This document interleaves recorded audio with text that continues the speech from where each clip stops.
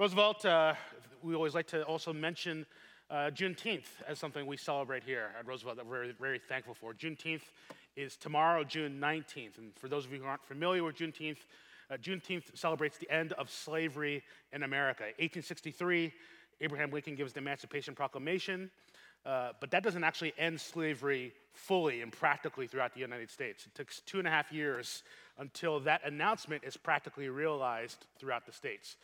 So it was tomorrow, June 19th, 2.5 years after the Emancipation Proclamation, Major General Gordon Granger arrives in Texas. It's the last holdout state still practicing slavery despite the Emancipation Proclamation. Comes with his troops and declares, you can't have slaves here anymore. Right? And so the slaves are free, and that sort of marks really, more practically speaking, the end of slavery in America. And so Juneteenth celebrates the end of that. Of course, to say that isn't to say that racism and racialized oppression ended in America with Juneteenth. In fact, it continues, and I often tell people, I think racism and racialized oppression, they're like weeds in the garden of humanity. We can pull them out, and we need to pull them out, but we shouldn't be surprised that they pop up in other parts of the garden in different ways, in different forms. This side of heaven, we should not be surprised by that. Hence the need for us to continually tend the garden, to recognize those are weeds that will show up because we're human beings. And so there's continual need, almost every generation, to say, where is racism and racialized oppression popping up again? And we need to pull out those weeds. At the same time, there are milestones along the way. There's occasions where we can pull out the weeds in sections of the garden and say, things are different and they're better. And we have a part of the garden that at least is a lot better than it was before and a way better chance of keeping it that way. And Juneteenth is a way of saying, this no longer is true in our country, and we want to celebrate that. And we want to be thankful for that. Even as there's work to continue, we celebrate the ways in which God shows grace and allows significant things like that to happen. And so in our prayer this morning, I always pray over the sermon, but I just want to sort of pray as well and thankfulness to the Lord for the ways in which we've been able to engage in the fight against racism, racialized oppression, and pray that we would motivate us to continue in that work. Amen? Let's pray. Lord, thank you for this time and for opportunity to be together as a community. I love this community, and I'm so thankful for what's represented in this room, Lord. We saw the video, thankful for the men who are fathers, whether biological or just act as fatherly men in the lives of others. We're thankful for that. We're thankful for the time to be in your word and hear from you. But also, Lord, we're thankful for the ways in which you do move to fight against an injustice like racism and racialized oppression. Lord, that is a particularly insidious tangle on the human heart. From the very beginning, Lord, we have oppressed others based on how they look or where they're from or from their culture. It's a sin in every human heart, Lord. And Lord, we recognize particularly how that sin has been manifested against black people in this country for so many generations. We're thankful, though, for ways in which you've motivated and used your people, Lord, to lead the way. Have used white people and black people and all sorts of different people, Lord, Asian, Hispanic, natives, Lord, to fight against racism and racialized oppression in significant moments in our country. And Juneteenth is a way to celebrate, Lord, the fact, Lord, that this isn't something we should say, well, this was going to happen anyway. Lord, it's a measure of your grace and surprising grace that for so many years, Lord, for so many generations, countries have oppressed people, including our country. And there was a moment, Lord, in which something significant happened and something changed. And so we're thankful, Lord, for what Juneteenth represents. And also recognize, Lord, how there's work to continue, Lord, how we must always engage in the regular acts of confession of sin and repentance and repair, and how, Lord, you bless that, Lord. That when we really do that, change does happen, transformation happens. When we fall short of that, we confess sins, but we're unwilling to repent. We repent, but unwilling to make things better and change it for the good. Things can stay the same, but when we engage in all those practices, Lord, transformation happens. And so we're thankful for the evidence of that happening in the past and pray for how that will continue and for how the result of how that blesses all people, Lord. How all people are blessed, no matter their race, no matter their ethnicity, no matter where they're from. All people come together as one, Lord, when we bring our sins before you and confess them and make repair in our relationships and do so through the grace you've given towards us. Lord, you showed grace towards us, even in our sin. And so we pray for how that grace would continue to manifest itself in all sorts of places, in all sorts of different areas, in all parts of the garden of humanity. Lord, we say that now, looking forward to when, Lord, one day we will be fully beautiful, fully restored, fully made whole, fully human, treating each other as human beings made in your image. So, Lord, we look forward to that day and pray for how we would continue to move with momentum, Lord, we pray. More momentum than before towards that moment. So thank you, Lord, for what you've done among us in our world. And thank you for this time, Lord, in which we, Lord, get more and more be the kind of people, Lord, who can recognize sin in our lives and recognize what we need, that we really need you at the very center of it all. Jesus, really, at the very center of it all. It's his name we pray. Amen. What do you do when you feel threatened? When you feel in crisis? When you feel under attack? What do you rely on? What do you depend on?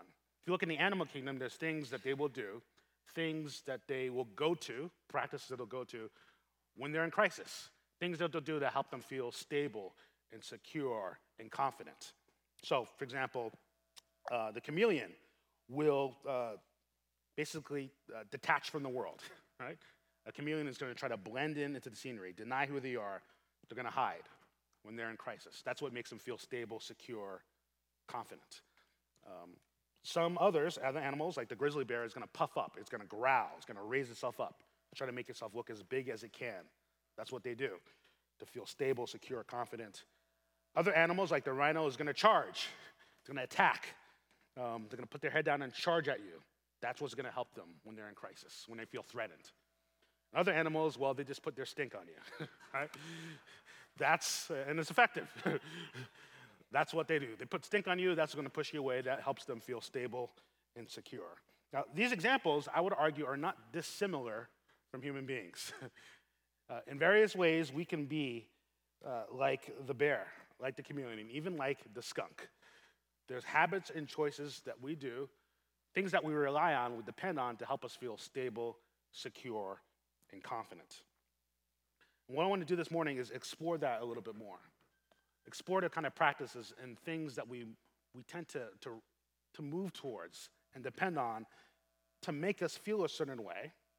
And in so doing, I want to argue it doesn't work quite the way we think it will. It results in things that we won't necessarily like.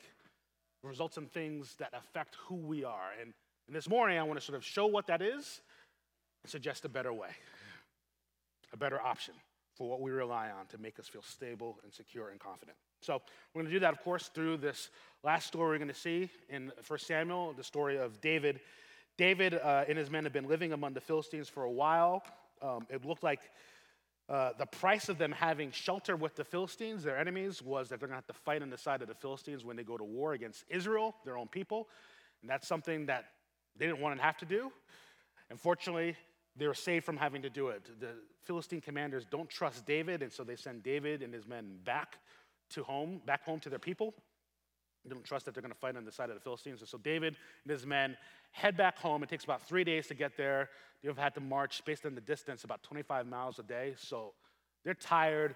They're eager to see their families, to see their homes. But they come home to a disaster. Their homes are burned. Their families are gone, been kidnapped by the Amalekites. We read this, 1 Samuel chapter 30, starting verse 1. Now when David and his men came to Ziklag on the third day, the Amalekites had made a raid against the Negeb and against Ziklag. They had overcome Ziklag and burned it with fire, and taken captive the women and all who were in it, both small and great. They killed no one, but carried them off and went their way. And when David and his men came to the city, they found it burned with fire, and their wives and sons and daughters taken captive. The David and the people who were with them raised their voices and wept until they had no more strength to weep. David's 2 wives also had been taken captive, Ahinoam of Jezreel and Abigail, the widow of Nabal of Carmel. And David was greatly distressed, for the people spoke of stoning him, because all the people were bitter in soul, each for his sons and daughters. So this is a complete disaster. And arguably, this is David's fault. David is the one who said, we're under threat from King Saul. I don't know what to do. Let's go hide out in Philistine country.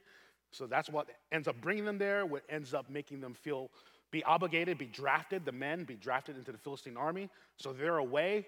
Their homes are unprotected. And that lets the Amalekites come in. And if you see the history of the Amalekites in the Old Testament, they like to attack people when they're weak. And so they come when the men are gone, attack their homes, burn it to the ground, steal all the women and children.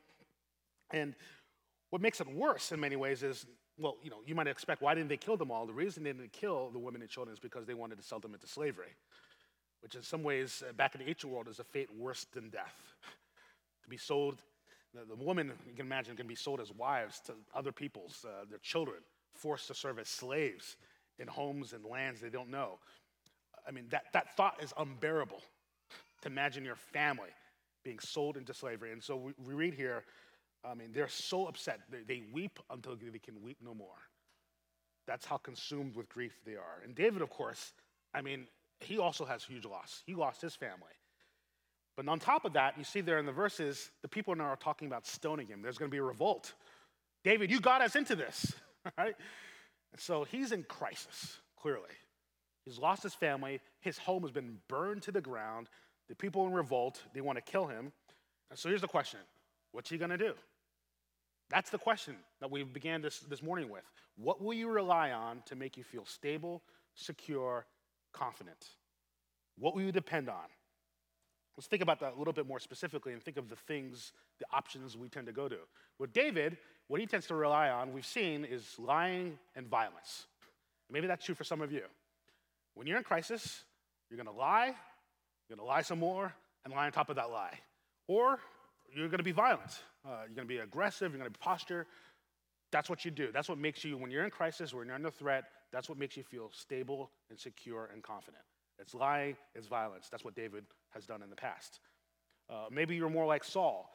Saul, when he feels under threat, he needs to feel stable and secure and confident. What he does is, I need to get power. I need to get control. I'll do whatever I can to do it. So we see that throughout his time. That's why he goes to that medium we saw last week. He goes to witch because it's like, I need power or control over the situation. I need supernatural power. So he goes to this person to try to get that. Maybe that's you. You're going to manipulate, you're going to shame, you're going to do whatever you can to get control of the situation, to get as much power as you can. What are some other things that people do to make them feel stable and secure and confident when they're in crisis? What other things do people rely on? Some of you, it's relationships. Being in a relationship makes you feel a certain way. You're in crisis if you're not in a relationship of some kind. And so you're always looking for relationships, even if those relationships aren't the best. You get into them and you stay in them.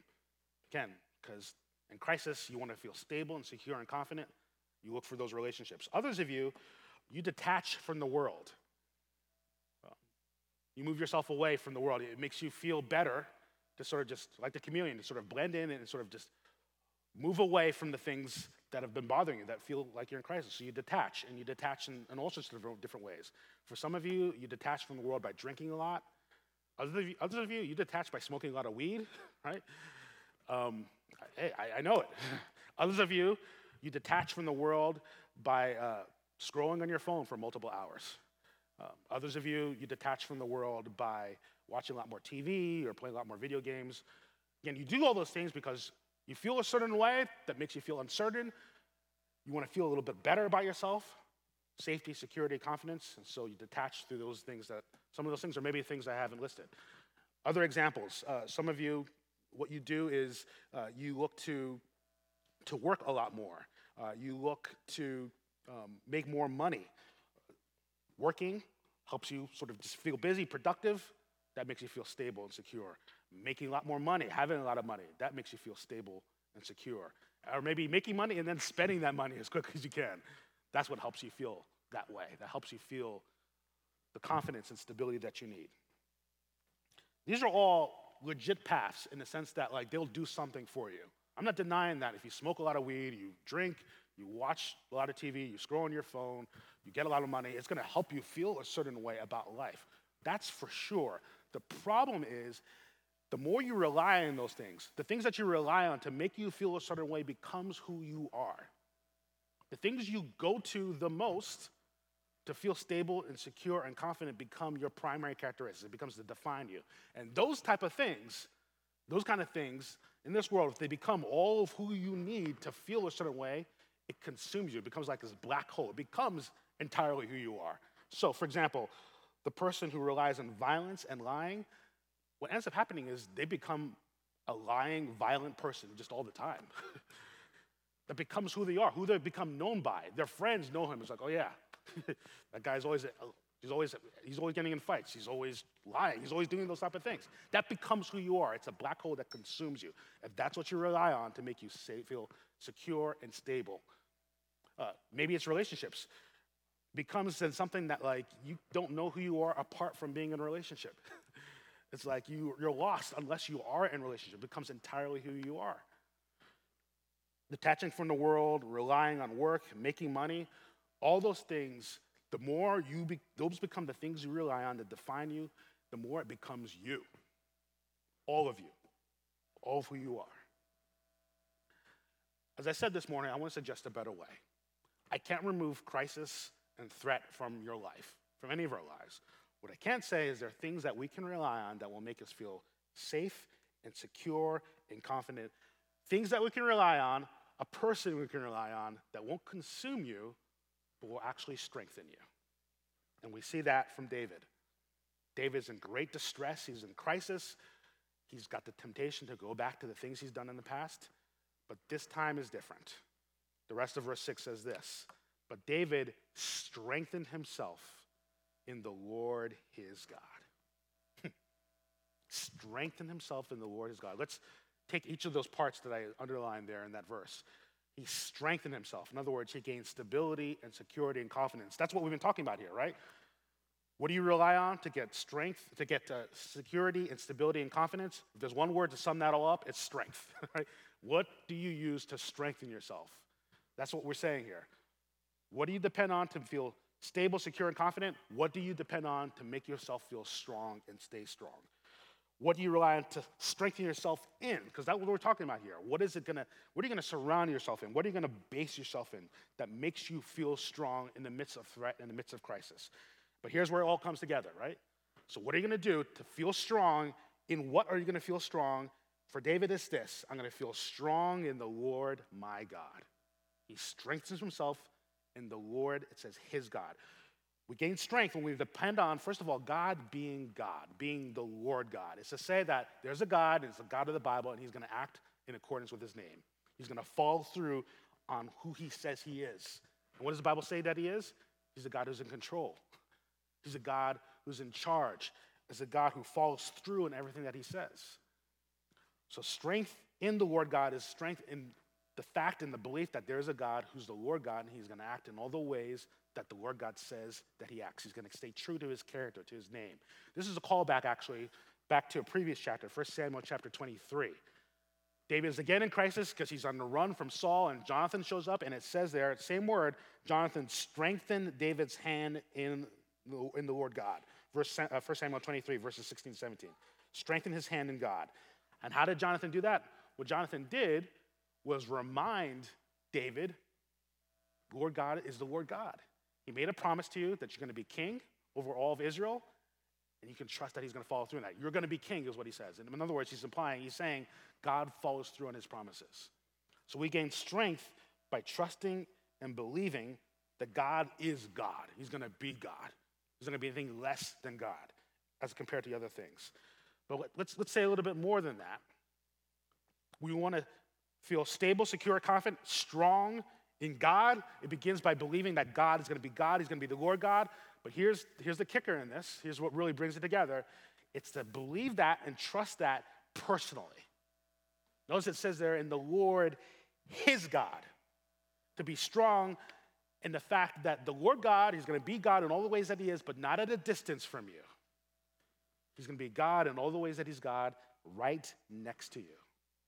That God is a personal God. Yahweh, the Lord God, he's not a distant God. He's our God. He's your God. He's David's God. He's the Lord, his God. See, this is the God I believe in.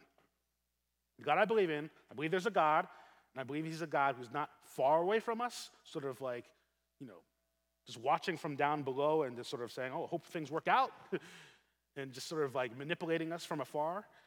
I believe in a God who relates to us and comes right next to us. I believe in a God who actually became one of us in Jesus. That's how personal of a God I believe in that we have. Jesus is God personally being God to us. which means to be strong in the Lord your God, to be strong then in faith in Jesus means he's got to become God over your life, right? That means being strong in this way to find the security and stability and confidence that I'm talking about means he comes and becomes the one you depend on, but really the only one you depend on. There's not room for other options. So that means something, right? God, he's infinite, right? He takes up a lot of space, right? So you can't have other parts of your life to depend on these other things, to rely on these other things, to get strength from these other things. If you're going to say, I'm going to try the God option, he's going to come in through Jesus, and he's got to take that spot as Lord God over your life. You've got to give up the other stuff. He's going to come as God over your life, but also, though, it means he's God for your life. To have God over your life, yes, means, though, having God for your life, specifically and personally. Personal trust in a personal God means personal strengthening for your personal life. God is not treating us en masse. He's not like one of those big industrial farms. I don't know if you've ever seen some of those like the documentaries that are going to creep you out for any kind of food you eat. But if you see any of those kind of major industrial farms that have like animals everywhere, just all herded together, the farms are like they're in these little tiny cages, right? And they're just sort of treated en masse, right? There's no like individual care of animals, right? Those things are just meat to be produced and spread out throughout the world. That's not how God is like. You realize God does not treat humanity en masse. He treats humanity individually and personally. It's like God customizes himself for each person. He's fully God, right? He doesn't change who he is. But what God does is come as fully 100% God, God over your life, and then fits himself into your life to give you specifically what you need. He brings all of who he is into your life. By faith in Jesus, he comes and lives in you by his Spirit to uniquely give you and strengthen you. He's a personal God for your personal life to personally strengthen you. That's why this works. Because he gives you what you need, and he gives you what you need in a way that doesn't actually consume you, but strengthens you, makes you who you're meant to be, who you're supposed to be. Each of us have our own lives, our own things going on. There's a God who wants to come in and personally be exactly what you need in the moment, in all the occasions that you face. I think there's 4 examples that we're going to see in the rest of our passage. We can continue on here of how God does that. Personal ways in which God strengthens you, gives you the security and stability and confidence that you need whenever the crisis comes. The 4 that we're going to look at are he guides us, he saves us, he fights for us, and he graciously gives to us. Those are ways in which we see God be personal God, our God. So the first one we'll see right in the next set of verses, and the last 3 we'll see at the end of the story.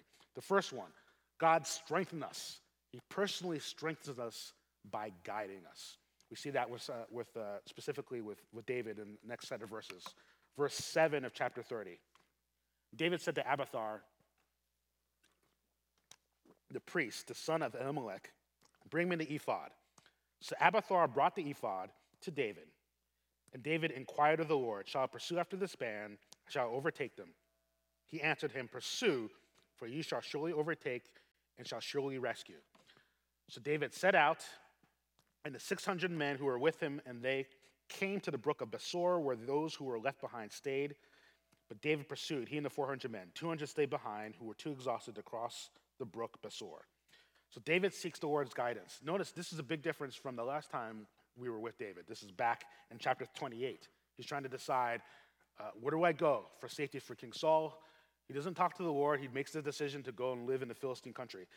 That's a decision that led to a whole lot of other bad decisions and situations. David doesn't do that again, does he? He seeks the Lord, and the Lord strengthens him by what? By guiding him, by giving him specifically what he needs in the situation. He's like, I don't know, can we catch up to these men? Will we be able to rescue our people? And God guides and directs and says, yes, it can happen. It can happen. You can go after them. You will overtake them. So that gives David the strength that he needs, right, to lead his people, to go after the Amaleks. David sets out, we see here, and not everyone's able to go on. I mean, remember, they've been on the road basically for days now. It's a hard march. His army dips down to 400. 200 stay behind with the baggage, basically, while the other 400, without all the supplies they have, they continue on to try to overtake the Amalekites. The Amalekites. Again, David is in A bad situation. He's got less men. He doesn't know how many Amalekites he's going to have to face. But remember what we read here. He's strengthened in the Lord his God. His stability, his security, his confidence is going to be in what God is doing. So he keeps going. Verses 11 to 15 tells us that they come across an Egyptian slave. Just happened to come across an Egyptian slave. We see how God is providing for them here. The slave had been abandoned by the Amalekites, left to die in the desert. They're kind to him. They give him food. They give him water. And he returns the favor. He says, I know where they are. So he leads them to the Amalekites. And guess what? They're having a huge party. Verse 16. When he had taken them down, behold, they were spread abroad over all the land, eating and drinking and dancing because of all the great spoil they had taken from the land of the Philistines, from the land of Judah. So they're thinking, we're safe. We got this loot. We got this people we can sell and make money off of. We're going to be good. David and his men are all too happy to disabuse him of that notion. They attack. They rout the Amalekites. Some of the Amalekites are able to flee. The rest of them are able to kill and destroy. And they get back everything that was taken. Verses 18 to 20 now. David recovered all that the Amalekites had taken, and David rescued his 2 wives. Nothing was missing. Whether small or great, sons or daughters, spoil or anything that had been taken, David brought back all. David also captured all the flocks and herds, and the people drove the livestock before him and said, this is David's spoil. Basically, there was extra stuff because the Amalekites had been doing raids all over the place. So they got back what they had in addition to some extra stuff. And because David is head of the army, it comes to him. That's why it says it's David's spoil. All the extra stuff they got is now under David's charge. Verse 21. Then David came to 200 men who had been too exhausted to follow David, who had been left at the brook of Besor. And they went out to meet David and to meet the people who were with him. When David came near to the people, he greeted them. But then all the wicked and worthless fellows among the men who had gone with David said, because they did not go with us, we will not give them any of the spoil that we have recovered, so that each man may lead away his wife and children and depart.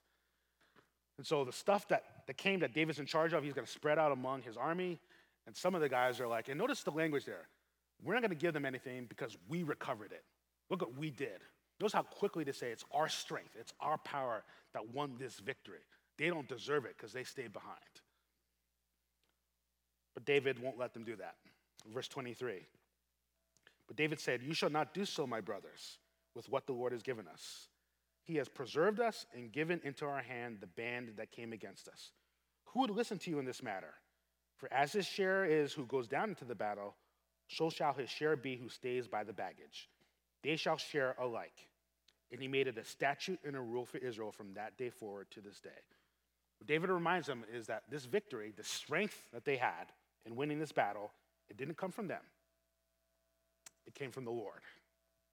And here's the other 3 ways in which he sort of points to, just in these verses, points to how God strengthened them, right? Helped them in the midst of their crisis. The other 3 that I mentioned in the beginning. So we said already, God strengthens by guiding us, but here David also mentions God strengthens by saving. Notice what it says there in verse 23. He has preserved us. In other words, he saved us. He kept us safe.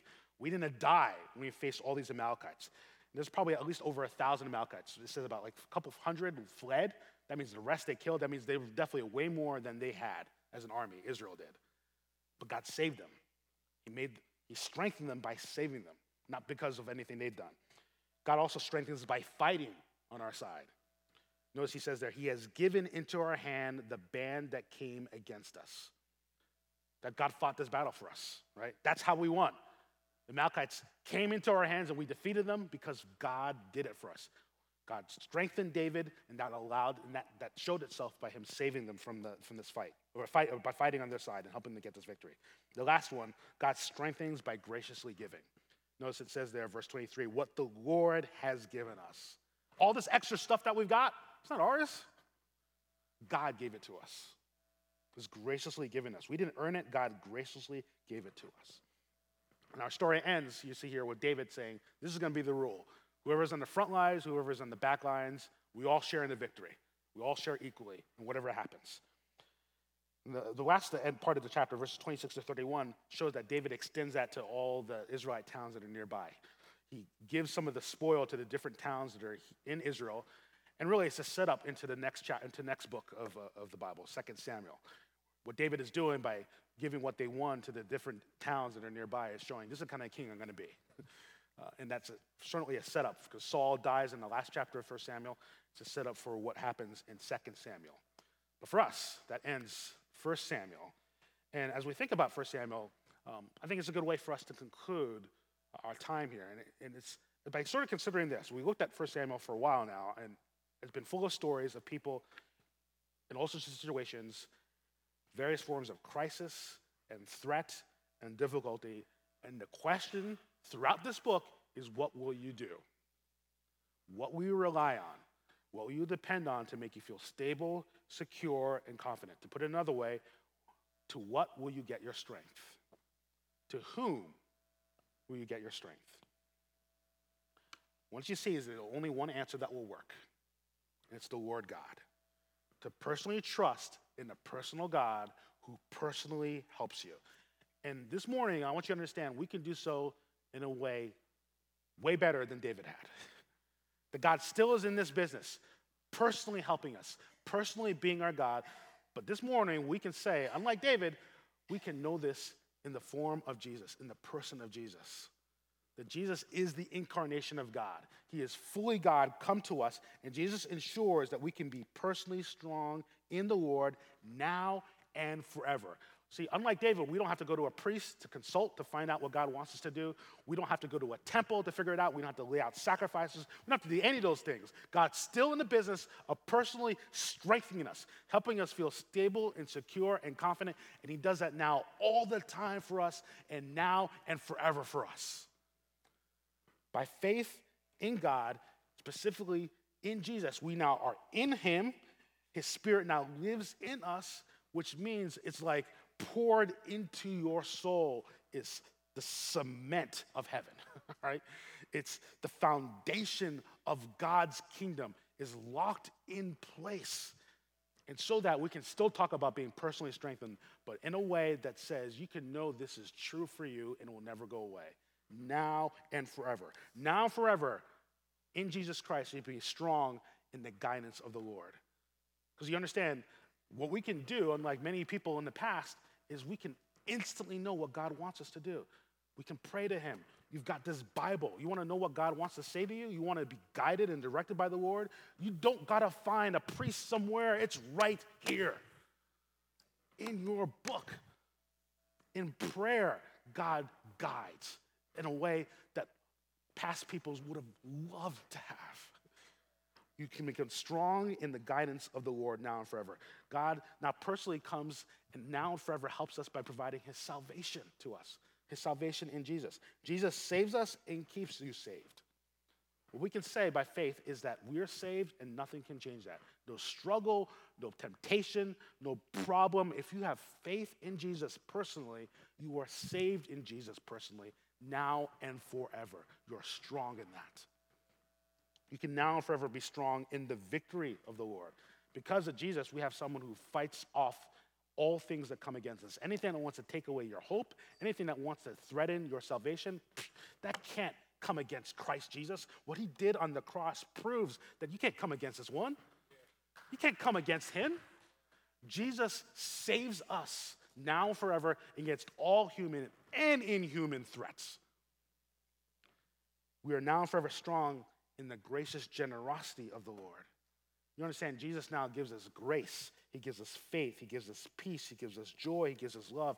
He gives you all that you need and more.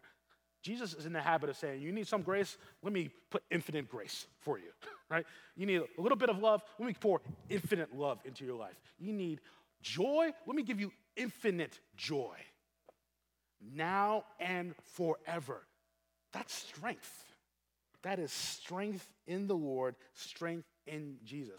And you understand that kind of strength, what it does to your life, what it does to your marriage, what it does to your family, what it does to a community. It multiplies, doesn't it? It begins to secure us and tell us there's a lot of things we're going to face, but I know what's on the other side because I know what's inside of me. I know what I have, and I know who I have and what he's going to give me. He's going to give me the guidance. He's going to give me the salvation. He's going to give me the freedom and the victory and the generosity. He's going to give me all that I need and more to make me strong in him because he's given me Jesus. And Jesus having come and died and risen again, tells us these are facts that remain true. It's like they've been written in the eternal stone of heaven, and it will never go away. There's a lot we have to face. The Bible calls us to rely on something, to rely on someone. We rely on God. By relying on God, we are strong in Jesus, strong in him now and forever. That's your security. That's your stability. That's your confidence. Praise God, it will never go away. Let's pray. Lord, thank you for this time, and thank you, Lord God, for this time in 1 Samuel, and for what we saw and observed throughout this book, Lord, a lot of different examples of how to go through life. And I pray, Lord, as we walk away from this book, Lord, what we take away is you can be our God. And what that means, submitting to you, Lord. And I agree, Lord, that there's other things that call our time and attention. Lord, remove those distractions, remove those barriers. Help us to hear your call, especially now, this morning. Your call to be the Lord God. And you've made that very clear, make that very personal in Jesus. We trust in you, Jesus, and then find strength in you in all the ways that you provide, uniquely provide to each of our lives. Lord, there's a lot of us that need individualized help. Thank you, Lord God, you're an individualized God, a personal God. And so, Lord, this morning, provide what's needed, Lord. If people need faith to trust in you, help them to trust in you. If people need guidance, they need security, Lord God, if they need victory in their life, if they need grace or hope or peace, whatever it is, provide what that needs and make us strong in you. And we're thankful, Lord God, for what that means for us now and knowing what that means for us forever. We thank you for this time. We pray this in Jesus' name. Amen.